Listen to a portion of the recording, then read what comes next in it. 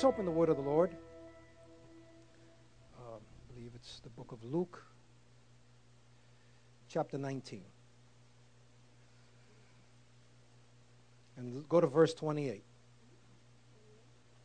So Luke 19:28. After Jesus had said this, he went on ahead, going up to Jerusalem.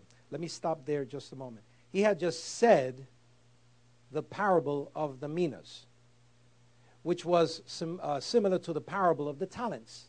It's interesting that just about the time that he's ready to go through his greatest suffering, he first talks about the importance of your stewardship, the importance of your responsibility here on earth. You know, when Jesus gave 5 talents to one, 2 talents to another, 1 talent to another, he had taught that just before going into Jerusalem. So it was so important to him, on his mind, that he said, let me teach this to the people. We all have a stewardship. And a stewardship just simply means that you have a responsibility. God has given us talents, abilities, resources, and in the proper time, we have to release those for the greater good, not just for us. Most human beings, when we're born, we're selfish. Babies are selfish. When they want food, they cry, I want food now, right? When they want toy, they want toy now. If they go to somebody else's home and there's another child that has toys, they go and take those toys and they say, mine, mine, mine. Isn't that true? Inherently, children are selfish. As we grow up, it is understood we lose that selfishness and now we become selfless. But the truth of the matter is no. When a person comes up to you with a gun and says, I want your money that you worked for, and I want it now, that person's selfish. He didn't grow up. He's still immature and selfish. The reason why I say that is when you mature, it's understood that now you work for your own, right? So Jesus was saying, I'm about ready to save all of humanity. It is my responsibility to go to that cross. So people, before I go there, I just want to remind you, each and every one of you have a thorn you'll have to deal with. Each and every one of you will have a cross you have to deal with. And each and every one of you will overcome in your own life as you fulfill the process of your own calling. So today I want to talk a couple of minutes about the thorn, the cross, and the king. Amen. So, verse 29, as he approached Bethphage and Bethany at the hill called Mount of Olives, he sent 2 of his disciples, saying to them, go to the village ahead of you. As you enter it, you'll find a colt tied there, which no one has ever ridden. Untie it and bring it here. If anybody asks you, why are you untying it? Just say that the Lord needs it. Those who were sent ahead went and they found it just as he had told them. And as they were untying the colt, its owner asked them, why are you untying the colt? And they replied, the Lord needs it. So they brought it to Jesus and threw their cloaks on the colt, and they put Jesus on it. Let me stop there just a moment. Interesting that the guy thought that Jesus told him to steal. No, he wasn't stealing it. He was using that colt, but it's obvious that the owner already had some connection with Jesus. Because when he said the Lord needs it, obviously there was no issue. He just, no problem. The Lord needs it, give it to him. So there was obviously some connection there. Maybe he was a disciple. Maybe he was a business owner that had a family member healed. We don't know. It doesn't say. That's not what's important. What's important was that he needed to fulfill Zechariah 9 and ride on a colt as a king coming into a place of peace. Also was a humble thing. So he was coming as the suffering, humble Lamb of God. And then it says in verse 36, as he went along, people spread their cloaks on the road. And when he came near the place where the road goes down to the Mount of Olives, the whole crowd of disciples began joyfully to praise God in loud voices for all of the miracles that they had seen. And they said, blessed is he who comes in the name of the Lord. Peace in heaven and glory in the highest. Some of the Pharisees and in the crowd said to Jesus, teacher, rebuke your disciples. And he said, I tell you, if they keep quiet, the stones will cry out. Hallelujah. Hallelujah. And then verse 41 says, as he approached Jerusalem and he saw the city, he wept over it. And he said, if you, even you, had only known on this day what would bring you peace, but it is now hidden from your eyes. The days will come upon you when your enemies will build an embankment against you and encircle you and hem you in on every side. They will dash you into the ground, you and the children within your walls. They will not leave one stone on another because you did not recognize the time of God's coming to you. Now, it's not saying that God would do this. It was saying because they missed the day of their revelation, they pushed aside their protective canopy. They pushed aside the very God that would protect them, that would be with them. Hence, they were open to all the enemies all around them. And you saw that was fulfilled by 70 A.D. Stone, there was not left stone on top of stone. It was all rubble because the enemies came in and there was no protection. They had pushed away the very person, the very presence of God that would have protected them. Wow. Wow. Father, we worship you. We bow before thee, Lord of lords, King of kings, Master, Heavenly Father. We love you and we praise you. You're also our teacher. Dear Holy Spirit, teach us. Reveal to us that which you would share to us today. Open up the eyes of our understanding. Grant us revelation knowledge concerning your word. And we'll be careful to give you all the glory, the honor, and the praise. In the name of the Lord Jesus Christ. Amen. You may sit down. A little boy was sick on Palm Sunday, so he stayed home from church with his mother. So Dad went to church. And when Dad returned, he was holding a palm branch. And the little boy was curious and asked, why, Dad, do you have that palm branch? And Dad said, you see, when Jesus came into a town, everyone waved palm branches to honor him. So we got palm branches today. And the little boy replied, oh, shucks. The one Sunday I miss is the Sunday that Jesus shows up.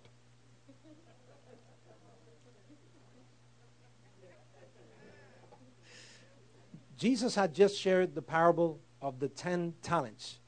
And then he goes on to fulfill his own stewardship, his own destiny.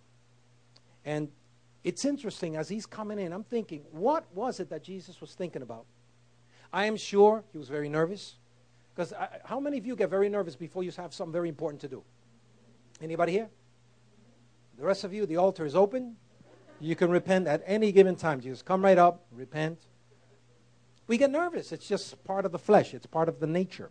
When I have something big, when I have something very important to do, I get nervous. So if I have an important speech to give, next Tuesday I'll be in Philly giving an important speech.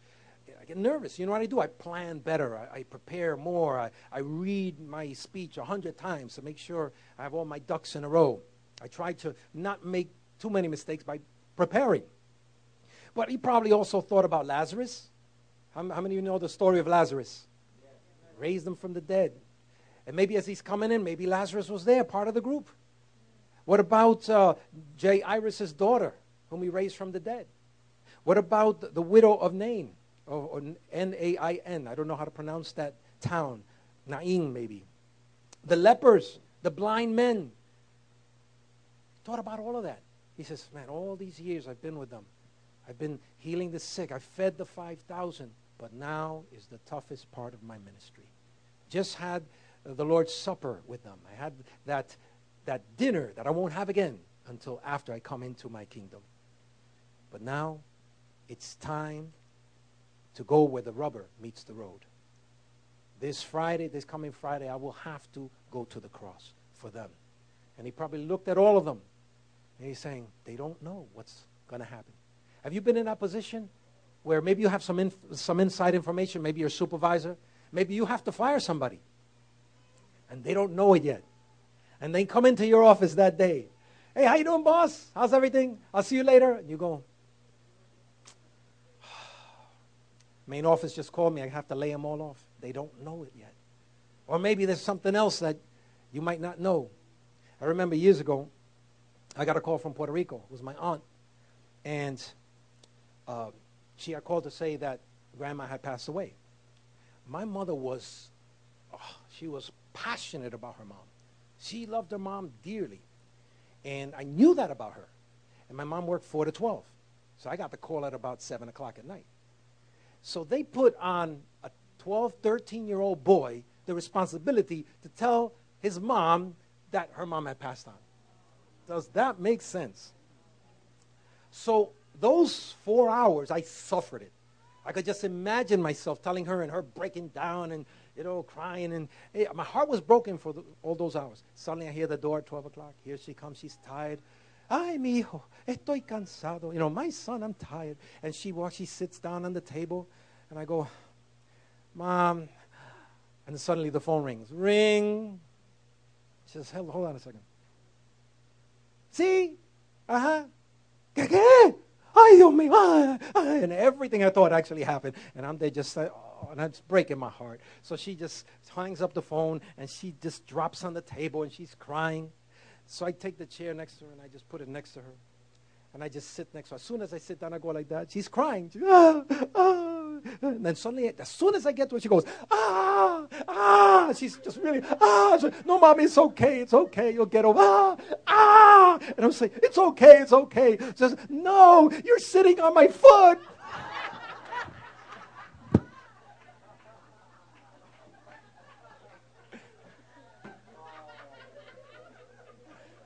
So at that very moment, we both started crying.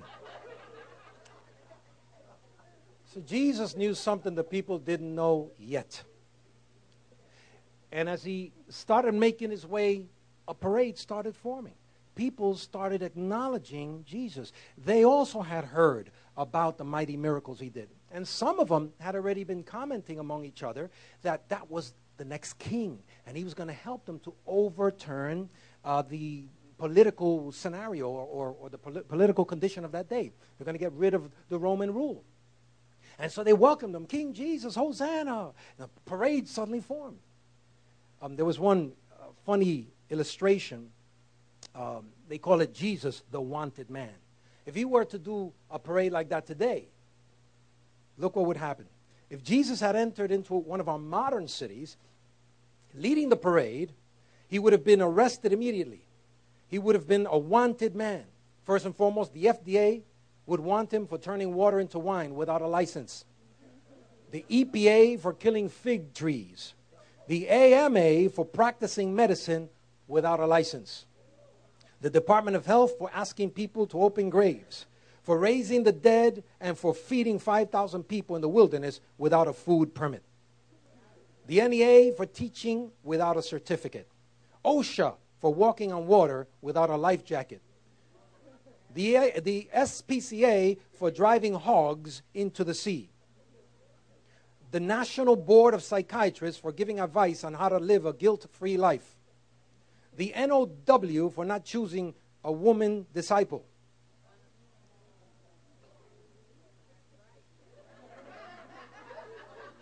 Oh, Jesus would have certainly been in trouble. And how about this one? This one's very powerful. The Abortion Rights League for saying that whoever harms children, it is better that they had never been born. Even he said that too. The Interfaith Movement for condemning all other religions. And the Zoning Department for building mansions without a permit.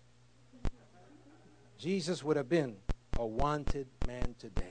But guess what? He was also a wanted man 2,000 years ago. And while the crowd was praising him, the religious leaders of the day were plotting to kill him. My God. So the first thing we see is as he's coming in, the people suddenly decided to praise him. And part of the praise was the giving of gifts.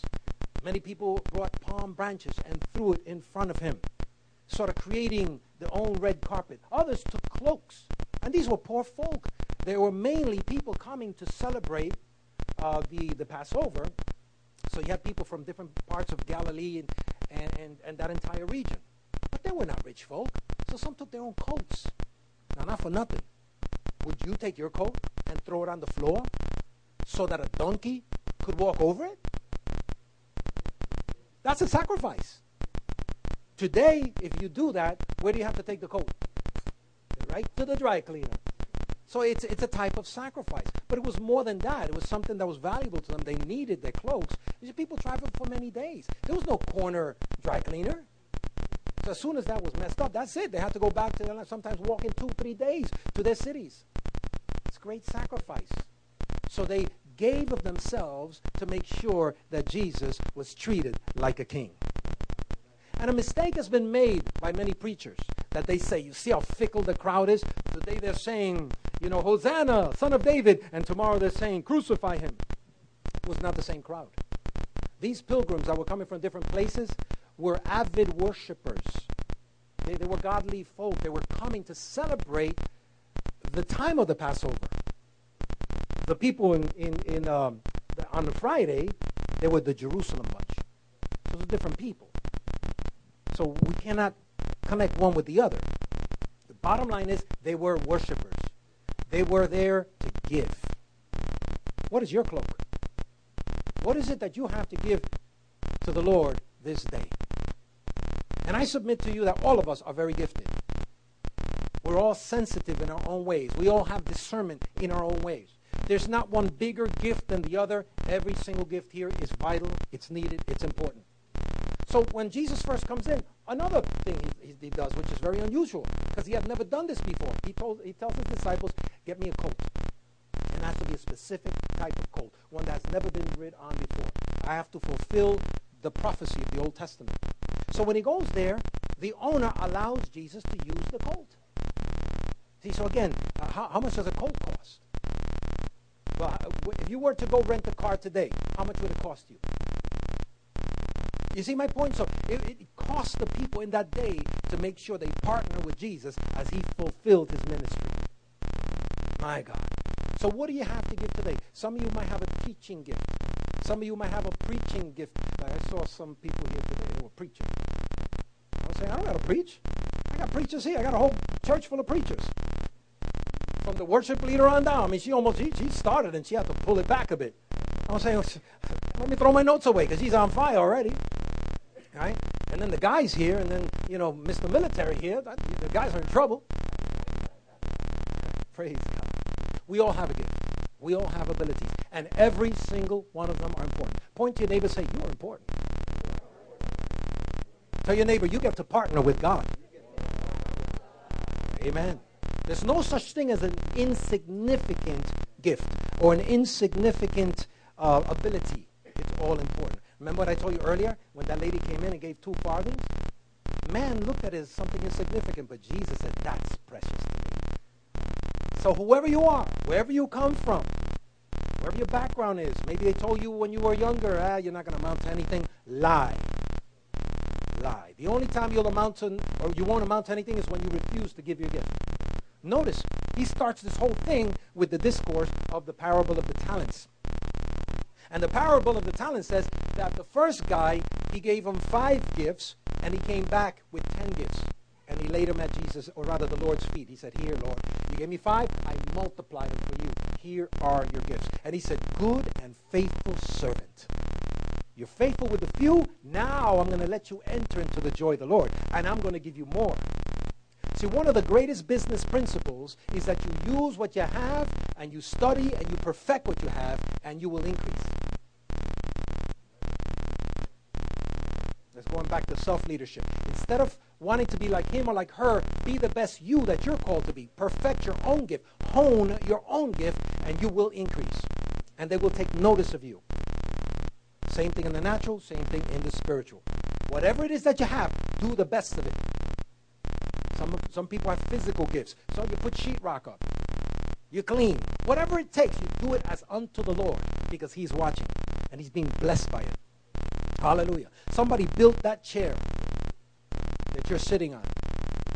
Amen. Somebody built that carpet, or rather created that carpet. Somebody fixed the heat that right now you're enjoying. It's so much that you have to put the air conditioner apart also, right? Every single thing that we see around us, somebody built it for us. But when we take it to the next level, we understand that all of our gifts are somehow or another connected to somebody else's deliverance. Now you're talking about destiny. Now you're connected. In the same way Jesus came into town and he says, I need this to fulfill my part of the ministry. Wow. Today he's still saying, I need this. Because now we are his body. Now we're his hands. Now we're his feet. Now we are his voice box, so to speak.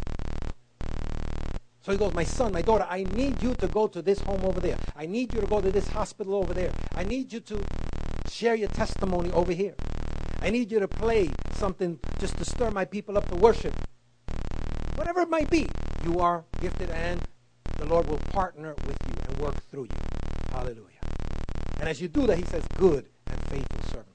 The only time he said wicked and lazy servant is when the person refused to use their gift. Ooh, my.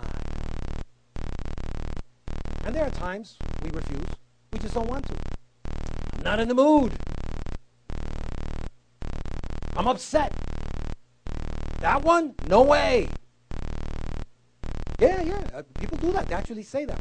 And now, even politicians, they're getting very vocal.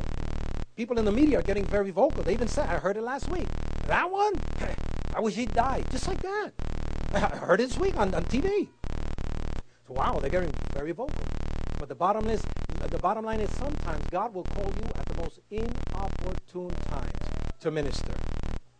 Sometimes you're not in the mood, you're tired, you're upset, you're offended, and God will suddenly say, okay, my son, okay, my daughter, now it's time, go minister. Huh? You missed it, Lord. It's not time. I'll tell you when it's time. No, he'll tell you when it's time. Hallelujah. Has it ever happened to you? Anybody here been called at very inopportune times? Especially in my job, I get to practice that a lot.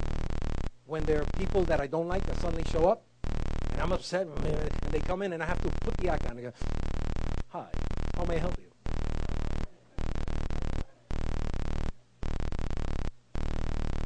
Oh, yeah, that happens a lot. So they created that red carpet for him because he was king. Second thing is that he was given praise. Praise as he returned to Jerusalem. Some people say, Hosanna, King of Kings. You know what Hosanna means? Anybody here knows what Hosanna? Save us. So it means save. Save now. It's interesting that he's coming to save, and they're praying, Lord, save. They missed it. He was the Savior. They saw him as a ruler. They saw him as a king, as a natural king, but they missed the bigger picture. But the truth of the matter is that they did praise him, that they did worship him. When is it time to praise the Lord? I'm going to say it again. When is it time to praise the Lord? When is it time to praise the Lord? All the time. I get up in the morning and say, Father, thank you for this brand new day. Lord, I don't take it for granted. I thank you that my eyes have been opened to be able to see today. Thank you that I'm strong and I'm able to go to work. I'm able to take care of my family. Thank you for my friends. Thank you for my divine connections. Thank you for my brothers and sisters in Christ. Lord, I praise you today for the favor you've given me. Thank you for the gifts that you've placed in me, Lord. There was years ago, I used to go, oh, man. It was, how you doing? Same old, same old. But I thank God nobody here in church does that. When people ask you how you doing, you go, I am blessed and I'm highly favored. And I'm expecting that I'm going to see a miracle today. And I believe God's going to work through me mightily. I know that's what you say. I just know it. I know it by revelation. Hallelujah.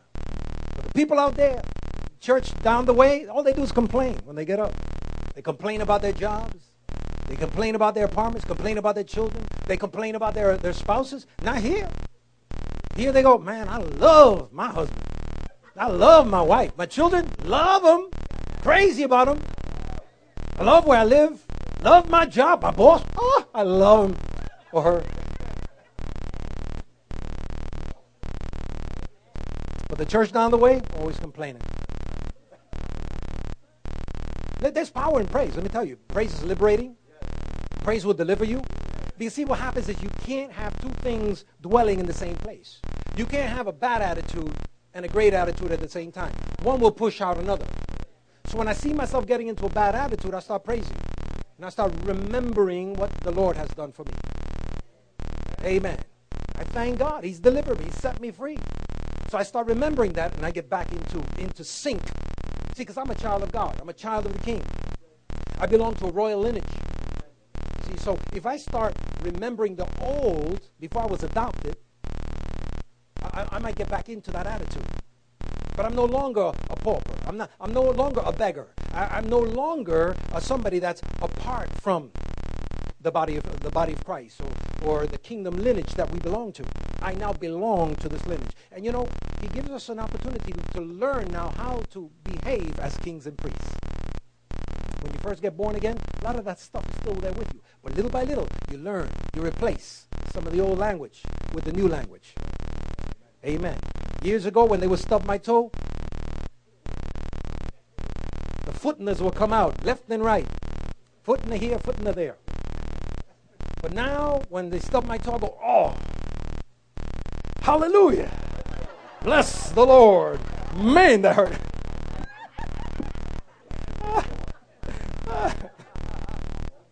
Most of the time. Ay. The king deserves praise. You know, we think our praise isn't important, but it is. It's very important. Say to your neighbor, my praise is important. Because my praise puts me into it puts me in line. But also my praise invites the presence of God. The Bible says wherever the people praise him, his presence is there in their midst. Hallelujah. So, you know, the atmosphere I set either releases the power of God, creates that environment where God can work, or it releases a negative environment, a terrible environment. So when these people started praising him, they created the right atmosphere for a king to enter and pass through. Hallelujah. There's a legend about an ancient village in Spain. The villagers learned that the king would pay a visit. In 1,000 years, the king had never come to the village. But excitement grew. They said, we must throw a big celebration. The villagers actually all agreed. But it was a poor village, and there were not many resources. So somebody came up with a classic idea, something that would work.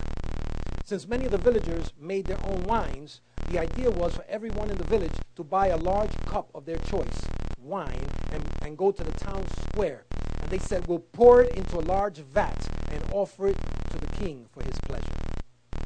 So when the king draws wine to drink, it'll be the very best that he's ever tasted. So the day before the king's arrival, hundreds of people lined up to make their offering to the honored guest. They climbed a small stairway and they poured their gift through a small opening in the top. And finally, the vat was full. And the king arrived. He was escorted to the square, given a silver cup, and he was told to draw some wine, which represented the best the villagers had to offer. So he placed the cup under the spigot and he turned the handle, and when he drank the wine, he realized it was nothing more than just plain water. So you know what happened? What happened was every villager reasoned this. He said, I'll withhold my best wine and I will substitute water with it so that it won't make really a difference because there's so many cups of wine in the vat.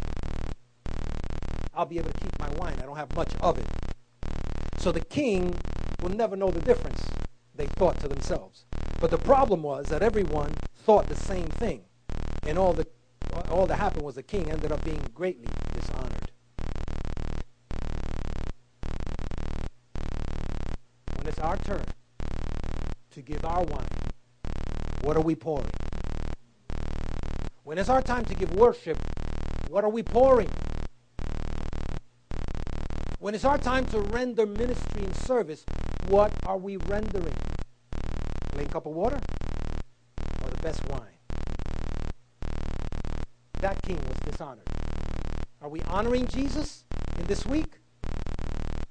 And from now on? Or are we dishonoring the King of Kings and Lord of Lords? The third thing that happened is as he passed through, he began to weep.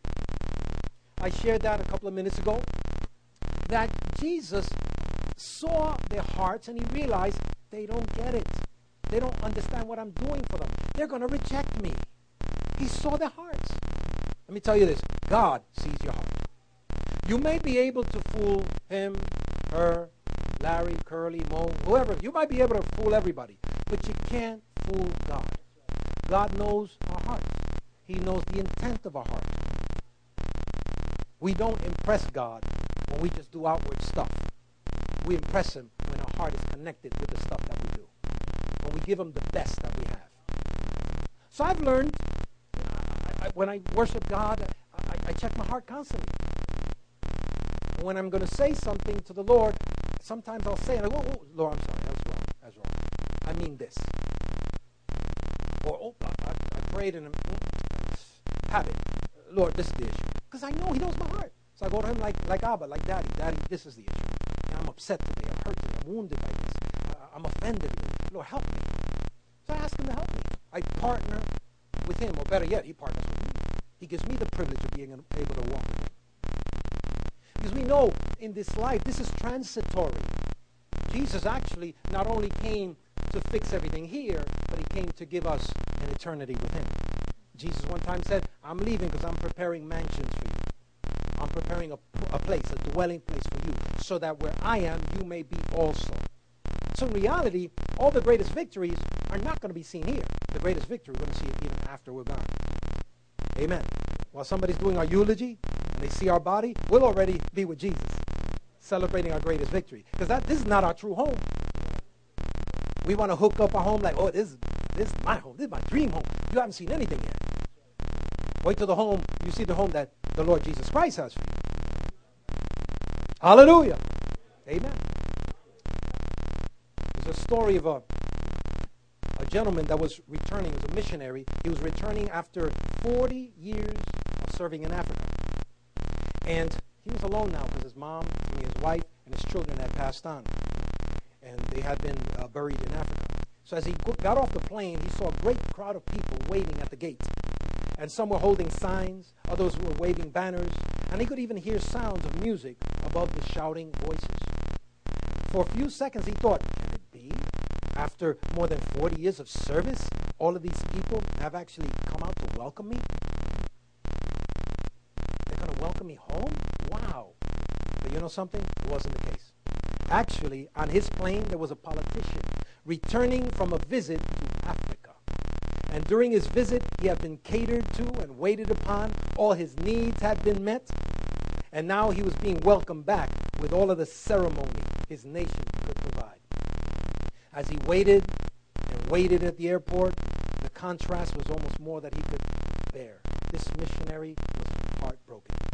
For a moment, he began feeling sorry for himself. And he said, I started to pray. Father in heaven, why? I've served you faithfully for so long, and yet, look, I don't expect much, but it is wrong to desire, but rather, is it wrong to desire that there be some kind of welcome home? Something? Anything?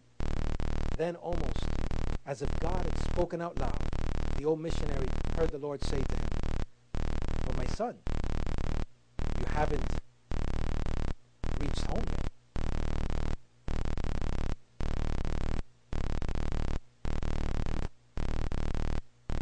We're not home yet. So as Jesus passed by, he realized, he saw, my people don't get it. I am adopted. Through my sacrifice, they will be adopted into my family.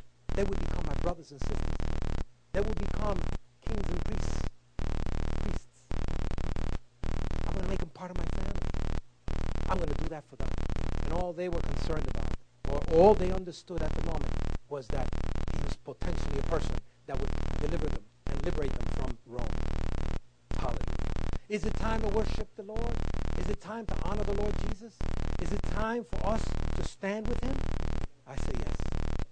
It's high time. And even though all of this happened 2,000 years ago, every year we remember. We remember this week. And throughout the week, we remember the passion of the Lord Jesus Christ. We remember the stations that he walked. We remember why he went to the cross. We remember the sufferings that he suffered on the way. My God, it's too precious. I can't forget it. I can't just say, okay, it's business as usual. It's not. So this week, I've got to reach out to somebody and let them know it's not just a story. It's actual history. This actually happened. He died, but he rose again. And now he sits at the right hand of the Father, making intercession for you and for me. And now he's sitting there waiting for all his sons and daughters to come home. And he calls out to us and he says, I need your coat. I need your coat. I need your ministry. That which I placed in you, I need it now. This person needs to come home. This person, I'm calling him home, but whenever I see a need, I will send one of my children to meet that need. Because you are somebody's answer. You are somebody's door into heaven as you share your testimony, as you share the gospel of Jesus Christ, as you share the good things that God has done for you. Oh, but you don't understand. I haven't gone to school yet, to maybe discipleship school. I haven't gone to Bible school yet. I haven't gone to seminary. Doesn't make a difference. Andrew, one of the great apostles, when Jesus first spoke to him, you know what he did? He ran to his brothers and he said, I found the Messiah, come with me. And they came, and they also came to saving faith in Christ. You know who's one of the guys that he brought? Peter. Simon Peter. Apostle, future apostle Peter. Andrew was the one that brought him, and he hadn't gone to Bible school yet. He hadn't even got baptized yet. He didn't read the Gospel of John, Luke, Mark, Matthew. He didn't read any of those things yet. But yet he was already evangelizing. He was already being used mightily by the Lord Jesus. Hallelujah. I close with this. I'm going to read Psalms 150. Praise the Lord. Praise God in his sanctuary. Praise him in his mighty heavens. Praise him for his acts of power. Praise him for his surpassing greatness. Praise him with the sounding of the trumpet. Praise him with the harp and with the lyre. Praise him with tambourine, with dancing. Praise him with strings and flute. Praise him with the clash of cymbals. Praise him with resounding cymbals. Let everything that hath breath praise the Lord.